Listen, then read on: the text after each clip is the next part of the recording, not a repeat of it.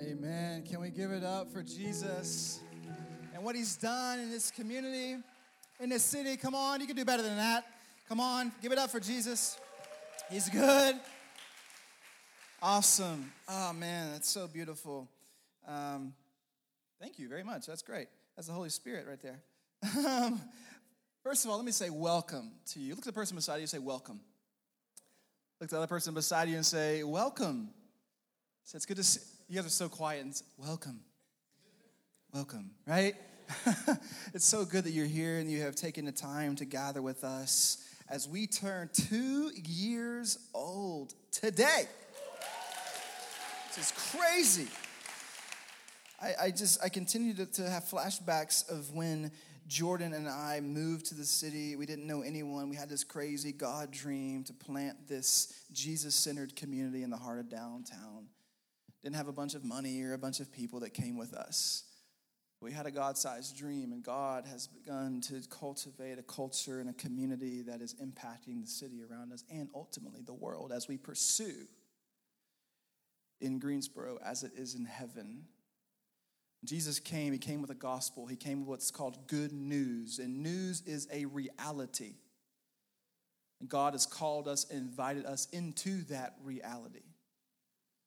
And so today we get a chance to celebrate a risen King Jesus, but also cast vision for what we believe God is going to do in and through us over the next year and beyond. I could go on and on about all the things that God has done in the last year. A couple big ones to name a few. One, we launched an amazing coffee shop in the heart of downtown last November called Union Coffee Company. Hello. Come on, caffeine and Jesus. And back in the spring, we purchased a house, which you saw in the video, the Yellow Door House, as we call it, in the heart of the Glenwood neighborhood.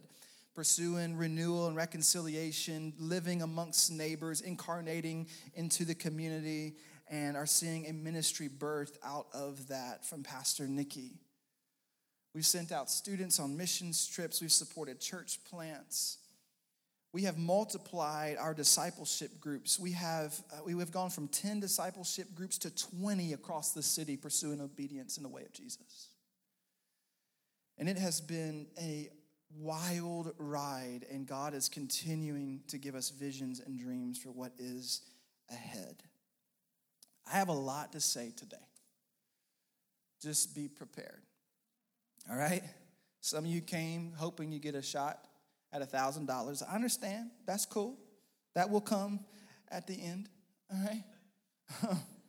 But I'll be honest, preparing for today was a little bit challenging. Preparing what I call a one message, when I feel like there's so many different directions that we could go, was kind of challenging. And so if you feel like I'm all over the place today, just give me some grace if you can, and just lock in as best as you possibly can. Also, let me celebrate this. We also have launched a college ministry called The Vine. Hello. Hello. Come on. Here's what's so cool about that. We had a gathering this past week, first gathering. 2 people got saved.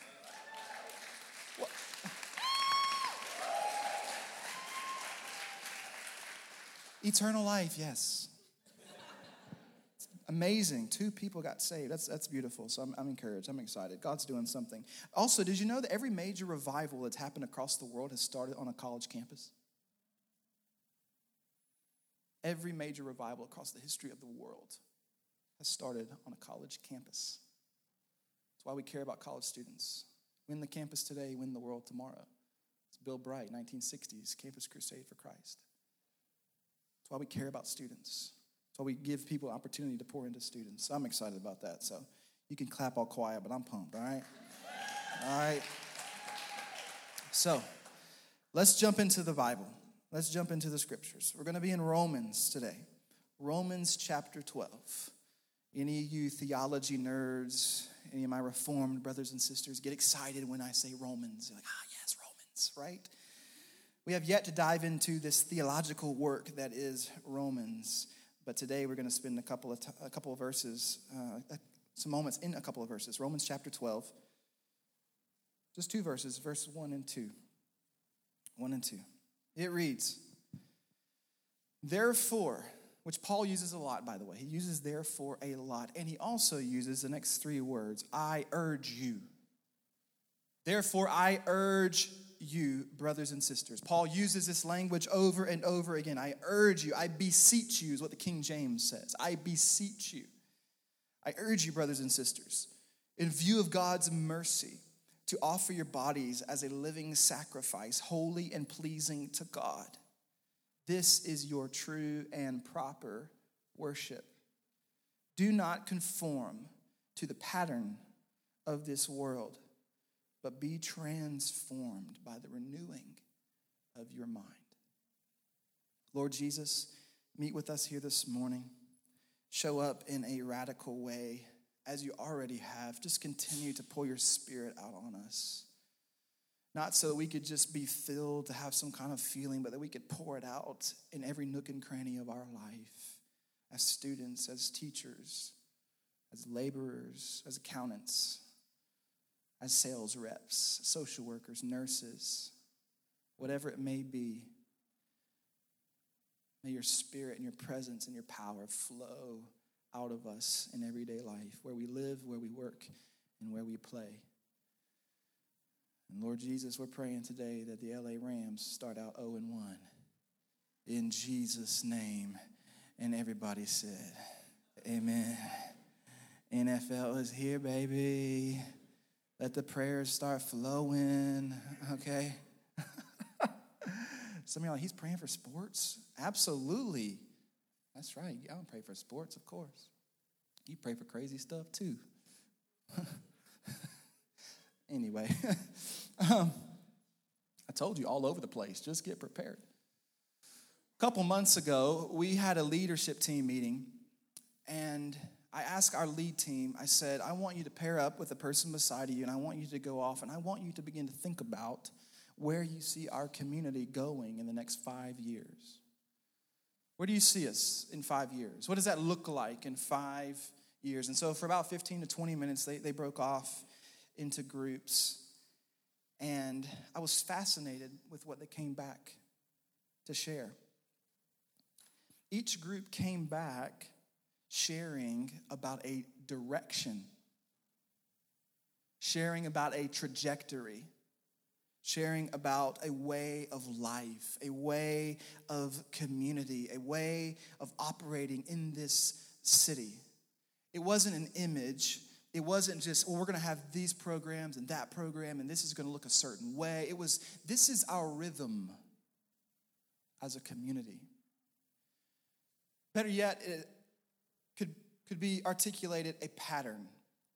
This is the pattern, the cultural pattern of our community that I see in the next 5 years. Every single group, without a shadow of a doubt, had the same kind of approach to vision. And when I read Romans 12 this week, I was struck by the word pattern. The word pattern stuck out to me in reading the text this week. And these couple verses, Romans 12, 1 and 2, really Romans 12 especially, have been verses and a verse that has really just settled into my life as almost life verses or a life verse. I keep going back to Romans 12, 2. Keep going back to Romans 12, 1 and 2, really. Other translations just say conform to this world, but I was particularly struck by the NIV's use of pattern, the word pattern, and what that means for us as a community on Vision Sunday, what that means for us as a collective body. The word conform is a word that is connected to this idea of a schema in Greek. Schema is the word in the Greek. It comes from the derivative schema, which means to fashion oneself to. Or it's a way of living, or more specifically, it has to do with patterns or habits that derive from something or someone else other than yourself. That's where we get the idea of schema. If you've ever heard schema before, it's a Greek word that has to do with habits. Anybody have bad habits Anybody here got bad habits? I was looking at a list of bad habits last night. It's crazy. I'm a nail biter. Any nail biters in here? You can be honest. Yes, raise a hand. Come on. It's just how it goes. I don't know what it is, but you just start biting your nails, My wife says that when she was a kid, she bit her toes. It's disgusting. Disgusting.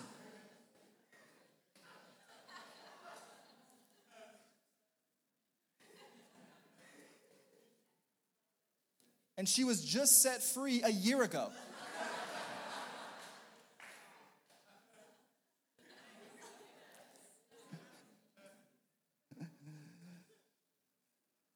I love you with all my heart. Habits, things that we do that we just kind of impressed upon us. And I think something that has stood out to me is that our culture has habits. Our culture has patterns. And the habits are impressed upon us by the culture, and as a response to that impression, we begin to actualize those habits. We don't even know it. These habits start coming to fruition in our life, these patterns and this way of life. It starts to actualize in our everyday life because the culture has impressed upon us these habits or a schema. And for too long, the church in the West has modeled its patterns after the patterns of the world. For too long, the church in the West has modeled its patterns after the patterns of the world, sometimes in the name of Jesus to be relevant. We've modeled our patterns after the patterns of the world, sometimes in the name of Jesus, just so that we can be relevant. And instead of seeking first the kingdom of God, we are seeking assimilation into the larger culture. We look to appeal to the culture instead of renew the culture. Newsflash for everyone that the kingdom of light was never intended to appeal to the kingdom of darkness. The kingdom of God was never meant to appeal to the world around us. It was meant to renew it. It was meant to make it new. The kingdom of God renews. It doesn't appeal. And for the longest time in the West, for the church, it has tried to appeal to the culture instead of renewing the culture. And as followers of the way of Jesus, we were never meant to assimilate into the culture, but permeate the culture from the inside out with a different pattern and a different set of habits and a different way of life as individuals and as a collective community. Permeate the culture from the inside out. A different set of habits, a different way of life. Not flirt with the culture, hoping it dates the church. Because last I checked, the church already has a spouse, and his name is Jesus. The church don't need no man. The church got a man, and he's the king of the world. He's the king over all. He's the king of creation. And for the longest time, we as the church and as individuals in the church have flirted with the world in hopes that the world will date us. It's never meant to be the case. Jesus came saying, repent, for the kingdom of heaven is near. Here is a new reality for you. You either hop on board or you don't. But the reality of the kingdom of God doesn't depend on your thought process, opinions, or ideology. I'll start preaching up in here, all right? Also, a lot of us say, the church is in decline. The church is in decline in the West. Listen, the church isn't in decline. It's just asleep in the center of a wide awake culture. The church never goes in decline, in case you wanted to know. The gates of Hades can't stop the church. It's been moving for centuries. Voltaire said centuries ago, the church and religion will be dead in a couple hundred years. Guess what? We're still here, baby. We're still here. Why? Because the church is moving and nothing can stop the church. Nothing can stop the move of the power of God, the move of the presence of God. But I do think that in this cultural moment in the West, the church is asleep in the center of a wide awake culture. Paul is saying not to conform to the world's way of life, not to fashion yourself to the way the world operates, thinks, or functions. If you operate, think, function, have habits like the world, we probably should have a conversation. And if you're here exploring the faith and you're like, I think my habits are like, I don't know, but I have friends that say they're believers, but they look a lot like me. I'm kind of confused. Then I still would love to have a conversation with you as well, because I'm sorry. On behalf of the body of Christ and of Jesus and the gospel and the power of the resurrection and the blood he shed on the cross, I'm sorry. But that's why I need a Savior. And that's why you do too. Because our habits are off. Our habits tend to be off. I believe that God is calling us as a community, which, by the way, this message here in Romans was given to an entire church in Rome. Entire church in Rome, which, by the way, was the most powerful, influential city and cultural capital in the world at the time. And Paul is giving this exhortation. I urge you, brothers and sisters. Can you just see the emotion in the text? I urge you, brothers and sisters. I beseech you. All my KJV lovers in the house. I beseech you, brothers and sisters, in view of God's mercy, in response to God's mercy and his love that he's lavished on us, don't conform to the patterns of this world, but be transformed by the renewing of your mind. Not only for individuals, but for the entire culture and community. He is calling us to pursue, create, and adhere to a new pattern of life. Not the pattern of this world, but the pattern of the kingdom in a city where roughly 70% of the population doesn't know Jesus.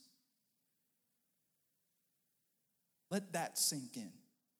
Almost 70% of the population in our city has no authentic relationship with the King of Kings and Lord of Lords, despite an invitation. Some of you in here today, you may be a part of that. You may have never accepted Jesus for various circumstances, whatever it may be, but I'll promise you this. He will chase you down with his love and grace to the moment you stop breathing. Looking at you, calling you to your true self and your true identity, and wanting to call you a son and daughter and a beloved. Will chase after you. And that Lord has called us as a community, as a united city, to pursue, create, and adhere to a new pattern of life. As individuals and as a larger community, as a church, we should have a pattern of life that revolves around not conforming, but transforming. You need to write that down in your notes that you're taking, because I know that you are. Thank you. The word conform has to do with external behaviors. It has to do with the outside. It has to do with external circumstances. It's the culture permeating us from the outside in. That's what conforming means. It's outside in. It's something or someone else permeating us from the outside in. The word transform is internal. For us to be transformed is us permeating the culture from the inside out and from the inside of our souls out. You know, transformation is another word that has been radically sticking with me over the last year, especially doing ministry in a context with a bunch of millennials and college students. And in a city, in a culture where there is this massive collide between the post-Christian right and the post-Christian left, from the liberals and the progressives going at one another in this volatile wrestle for reality, and yet both aren't walking in the narrow way of Jesus. This has been wrestling me recently, and I've been wrestling with it. Transformation. Rich Villodas says that Christianity is about the transformation of our, in all caps, entire lives. Entire means all, everything, every bit, 100%. Entire life. Your work, your play, your relationships, your money, your thought processes, your desire. Christianity is about the transformation of our entire lives. A.J. Sherrill says, the information is good, application is better, but transformation is best. And family, if there's one thing I want for you that keeps me up at night, it's for you to be transformed.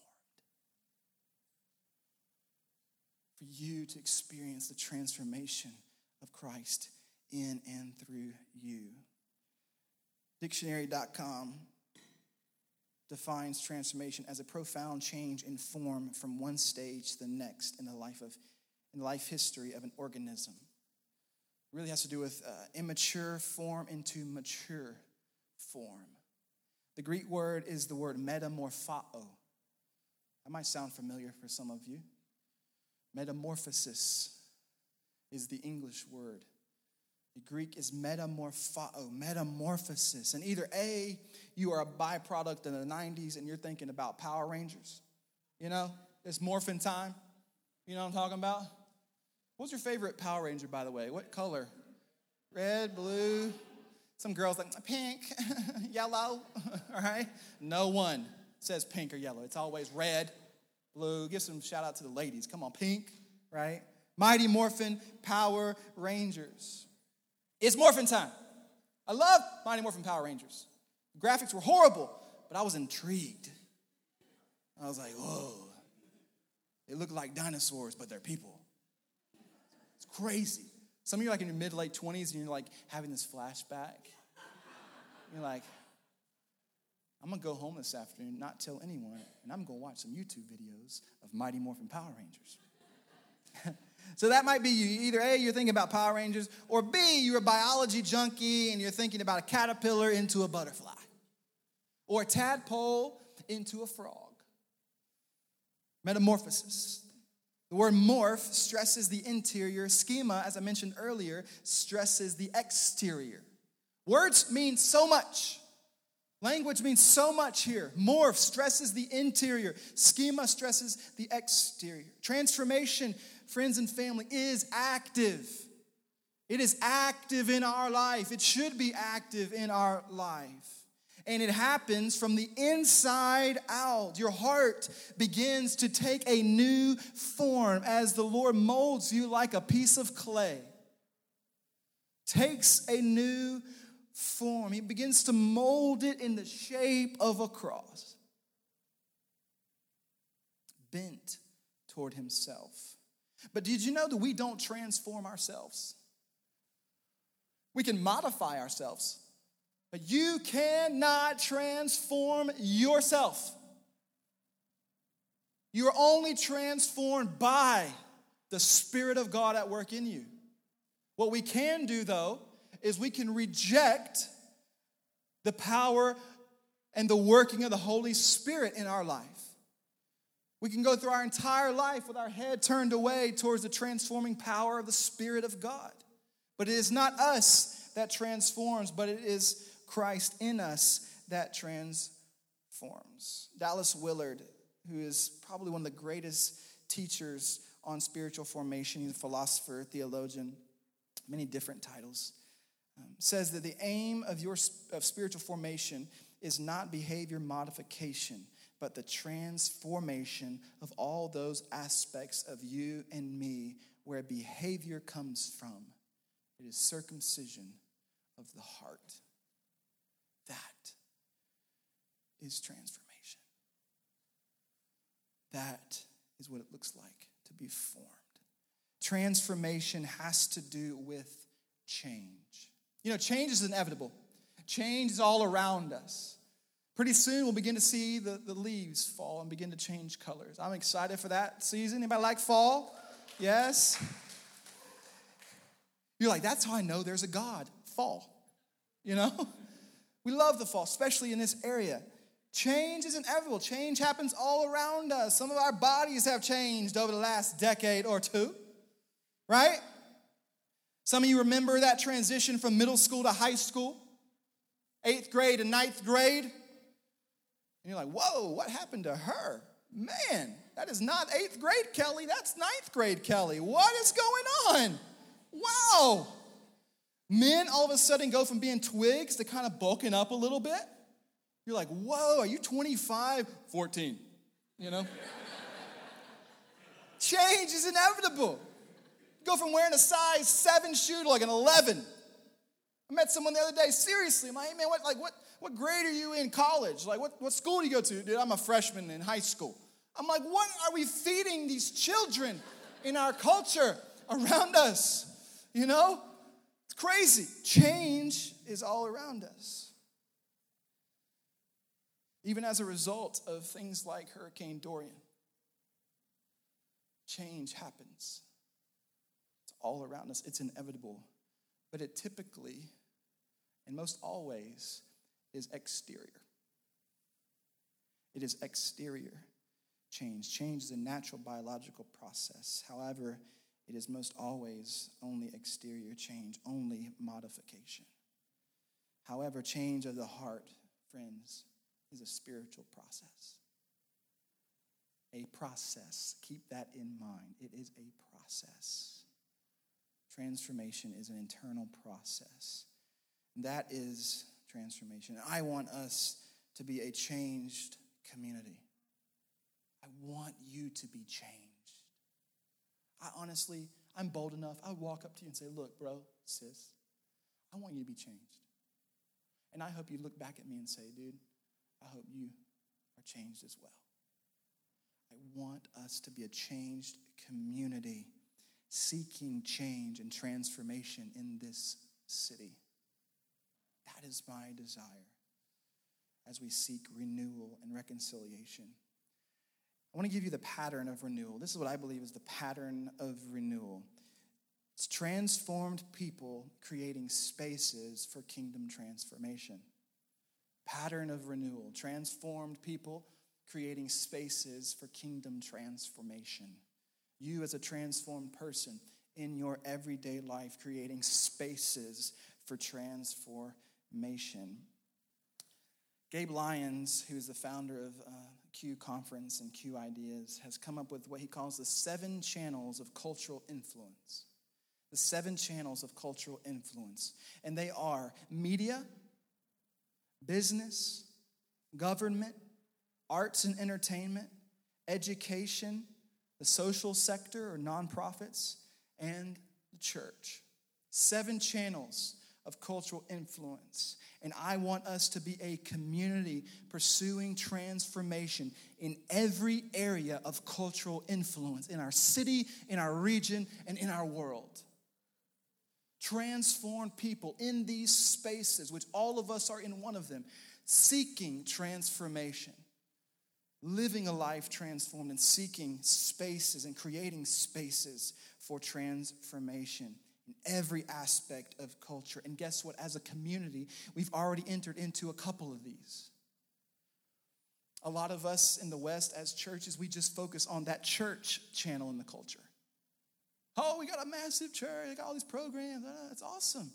But there's 6 other channels of cultural influence in and around us. Let's tap into those. That's one of the reasons why we stepped into the marketplace with Union.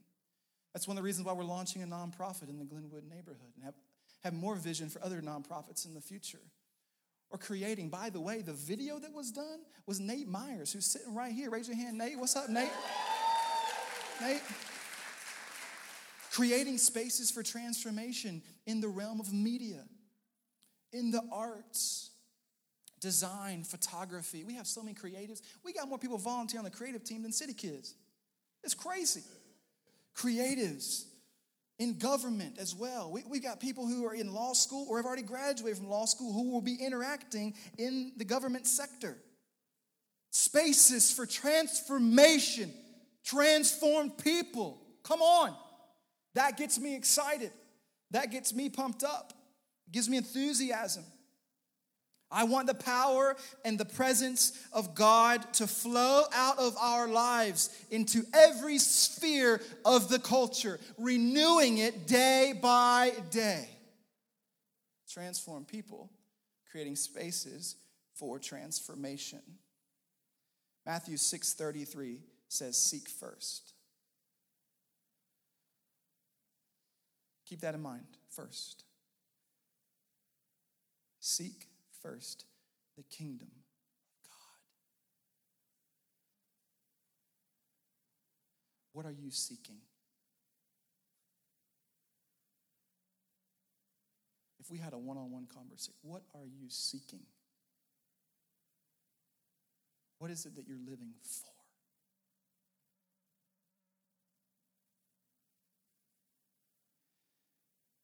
You and I are formed by what we seek.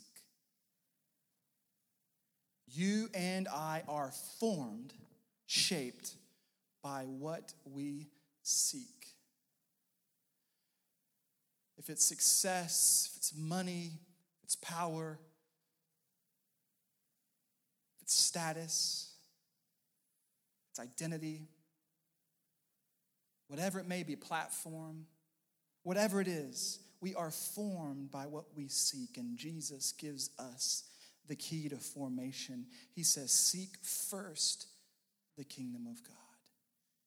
Seek first this new reality that I have come to give to you and unleash.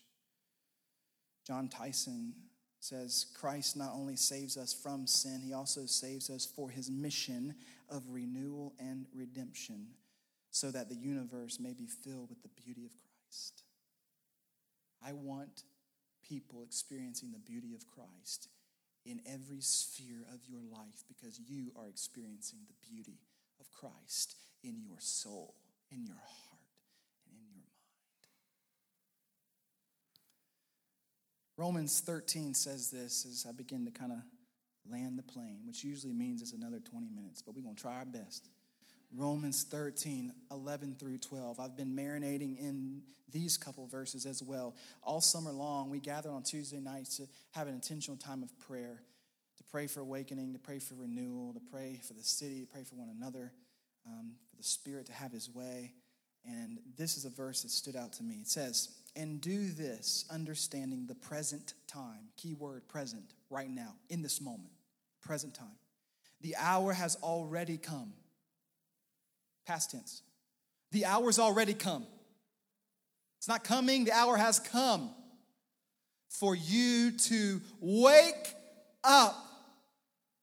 The NASB says awaken. For you to awaken. The hour has already come for you to awaken from your slumber or from your sleep, because our salvation is nearer now than when we first believed. The night is nearly over. The day is almost here. So let us put aside the deeds of darkness. And here's a charge. Here's an imperative. Here is something we should step into and put on the armor of light. Let us pursue awakening. For us to be awakened. I'm going to get the band to come up. We're going to get ready to kind of close out in a time of worship. But in 1729, a handful of students at Christ Church University at Oxford began gathering every single evening to pursue holiness, to pursue transformation. They took a vow to pursue transformation together. They took communion a couple times a week, and they fasted a couple times a week, and they gathered every single day. Some of their counterparts in the university referred to them as the Holy Club. What a great name. Can you imagine the logo for that? The Holy Club, you know? We're going to change our name, Holy Club Community Church, you know? The Holy Club. It was started by a guy named Charles Wesley. And Charles invited his brother John to come be a part of it, and over time, John kind of became the figurehead of the Holy Club. And began creating seeds of transformation. Strict vow of holiness and transformation. They would serve the poor, go into the prisons. And then 9 years later, after returning from America, on May the 24th, 1738, in Aldersgate, London, John Wesley had a moment. Whereas he says his heart was strangely warmed, and he was awakened to the power of salvation, and that God has invited us to partner in his divine nature. He read that morning in 2 Peter 1:4.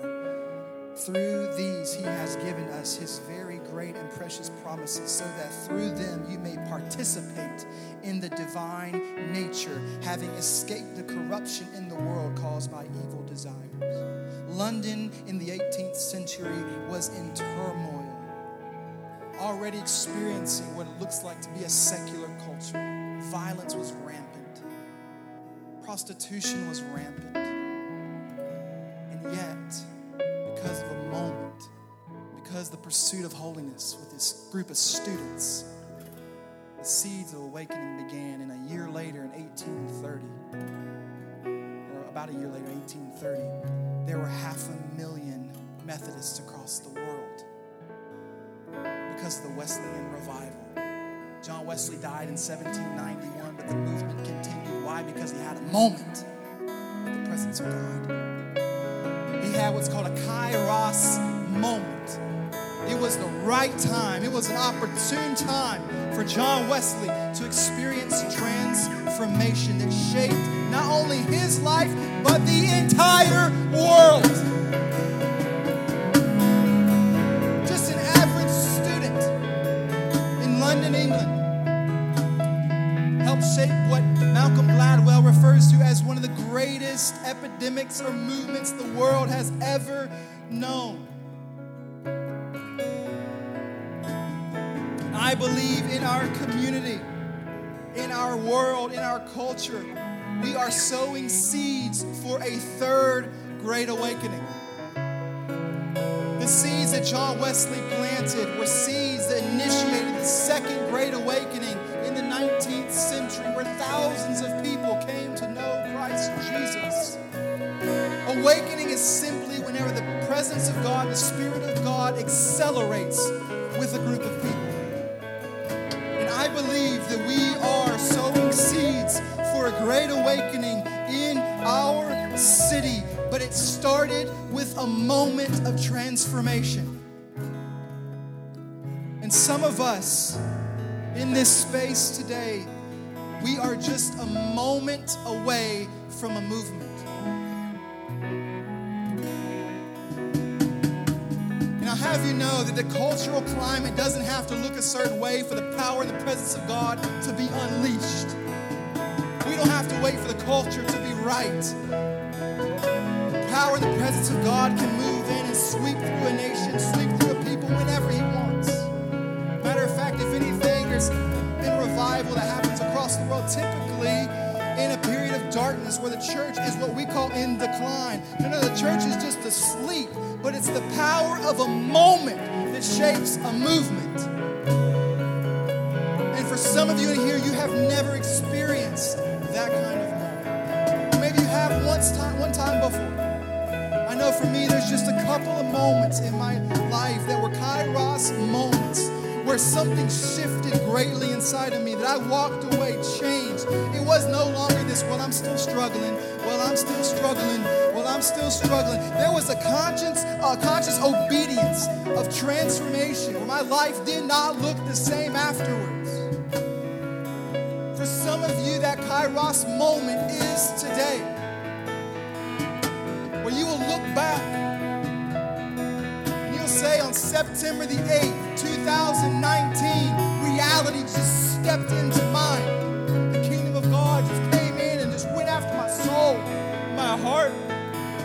Something happened, and God may want to use you to start a greater movement, a greater awakening of the power and the presence of God. Why are you missing out? But it all starts with seeking. What are you seeking? Jeremiah chapter 29, 13, not 11, says, "You will seek me and find me when you seek me with all your heart." That is a promise. 3 words in this verse speak to the power of a moment. When, seek, and find. When you do, moment. When you seek, moment. When you find,